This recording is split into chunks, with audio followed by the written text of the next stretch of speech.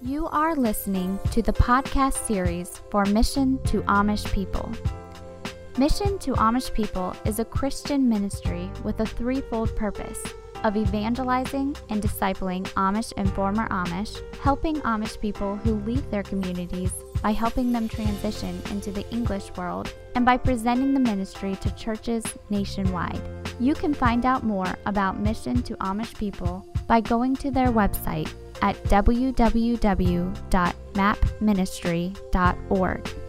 Today's podcast is part 3 of 4, entitled My Story by Emmanuel Schrock. Part 3 of My Story. The Answer.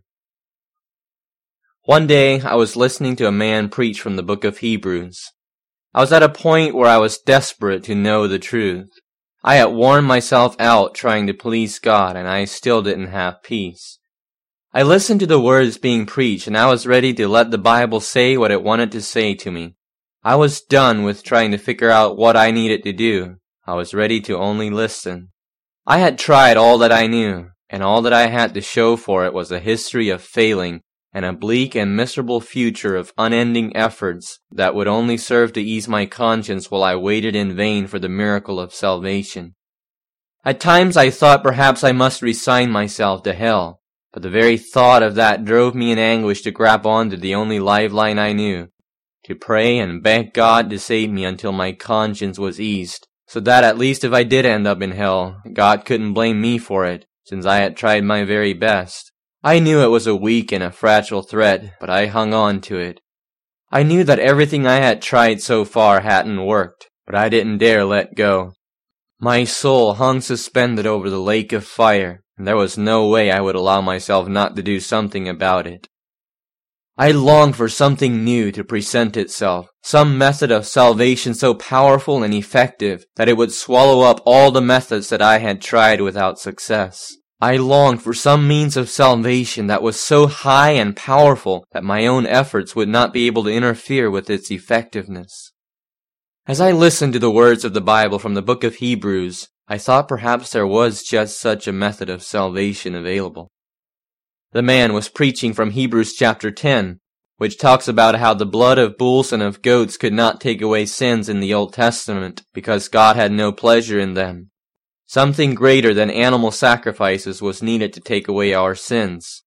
In verse 4, "For it is not possible that the blood of bulls and of goats should take away sins." In the previous verses in this chapter, the writer of Hebrews made the point that if the Old Testament sacrifices had been able to take away sins, they would not have needed to be repeated every year. The thousands of bloody sacrifices that were made each year for the sins of the people could only make a temporary payment for the sins of the people. They could never take away the penalty of them and clear the consciences of the people. As the preacher explained the meaning of the passage, I suddenly realized something. I wasn't included in the passage. My performance and my experience weren't part of the equation in the flow of the argument. My attention was drawn outward, away from myself and my efforts, to an event in which my performance could not interfere. I suddenly realized that my response and my actions would not change anything in the outcome of what the passage was about to present. Whether I was a good person or not, the events these verses were talking about were independently true and real, regardless of my condition or feelings. No matter what efforts or lack of efforts I would invest, I could not change the truth about the events in the passage, and the authority that the Bible gave to those events. Verse 5, "Wherefore, when he cometh into the world, he saith, Sacrifice and offering thou wouldest not, but a body hast thou prepared me. Again, my attention, my line of reasoning, was drawn to something outside of my personal experience. Slowly and hardly daring to, I pushed aside the question of my problem of sin, and I turned my focus on the argument. My attention was drawn to two different realities in the argument. One, an ancient system of blood sacrifices that had failed to provide a perfect payment for sin, and two, a man who was given a body so that he could come into the world to replace that system. I and my own experience were not included in either of these realities. Verse 6, In burnt offerings and sacrifices for sin thou hast had no pleasure. Then said I, Lo, I come. In the volume of the book it is written of me, to do thy will, O God. All my life I had tried to do God's will, and I had failed. But here was a man who had arrived on the scene 2,000 years ago, and where all men before and after him had failed, he claimed to have done the perfect will of God. Verse 8. Above, when he said, Sacrifice and offering and burnt offerings and offering for sin thou wouldest not, neither hadst pleasure therein which are offered by the law. Then said he, Lo, I come to do thy will, O God. He taketh away the first, that he may establish the second. Now I saw that the whole question of whether or not my sins could be forgiven did not depend on me. I was too far gone to do anything about my lost condition. But rather, my forgiveness and salvation depended on whether or not this man would succeed in his mission of earning complete and perfect salvation that would have the power to save me from my sins. If he would fail, then there was no hope for me, no matter what I did or didn't do. Verse 10. By the which will we are sanctified through the offering of the body of Jesus Christ once for all. It hit me that the reason Christ had come into the world in a physical body was so that he could offer it as a sacrifice for my sins. The words brought a ray of hope to my soul. This sounded like something that God would accept on my behalf, because it was something that he came up with and not me. And if he came up with it, then surely he would be satisfied with it. Suddenly it hit me that while I had been trying to make myself holy and acceptable to God, he had already done what it took to make me righteous by allowing his Son to offer up his body for me on the cross. A feeling of relief came over me as I realized that it was not my holiness that made me right with God, but it was the fact that Jesus had offered his body to make me holy. The work required for my salvation shifted from my hands into God's hands, and that felt so much better, because he knew what was required, and where I had failed, he was able to meet the requirements. He had made the terms, and now he must meet them, because I had been unable to. And the amazing thing was, he had already met the terms through the death of his Son on my behalf. Once for all. The words carried a powerful force of persuasion. Since Jesus was perfect, and he was the one that was offered for my sins, then only one sacrifice was required, and nothing more was needed. My sins had been paid for by Jesus Christ himself. My own efforts were useless, because Jesus had already done everything that was needed for my sins to be forgiven. Verse 11.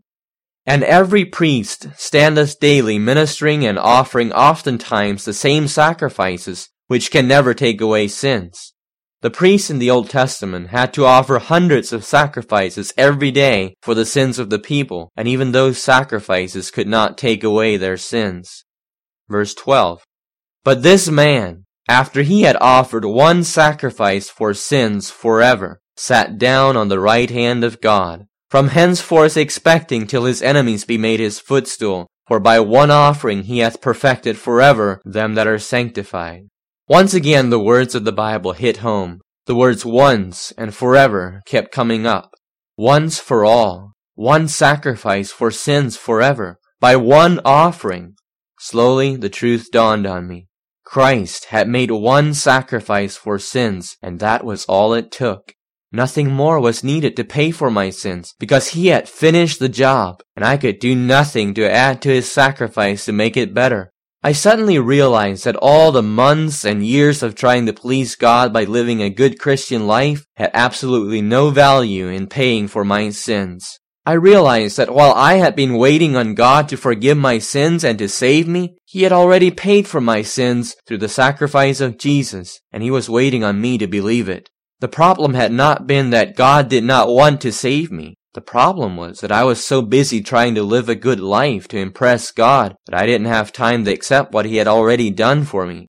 I now saw and understood that my salvation was sure and secure because it rested on what Jesus did, not what I did. As time went on and I continued to study the Bible, I became more and more convinced and persuaded of this. There were many times when I took my eyes off of Christ and his sacrifice, and I tried to keep God happy by being a good Christian. But every time, I would come to the point where I would once again long for the peace that came with simply trusting in Jesus, and I would return to the cross, where I was guaranteed to have freedom. All my life I had been taught that I must be a good person to please God, and now I had to retrain my mind to understand that my goodness could never be good enough to please God.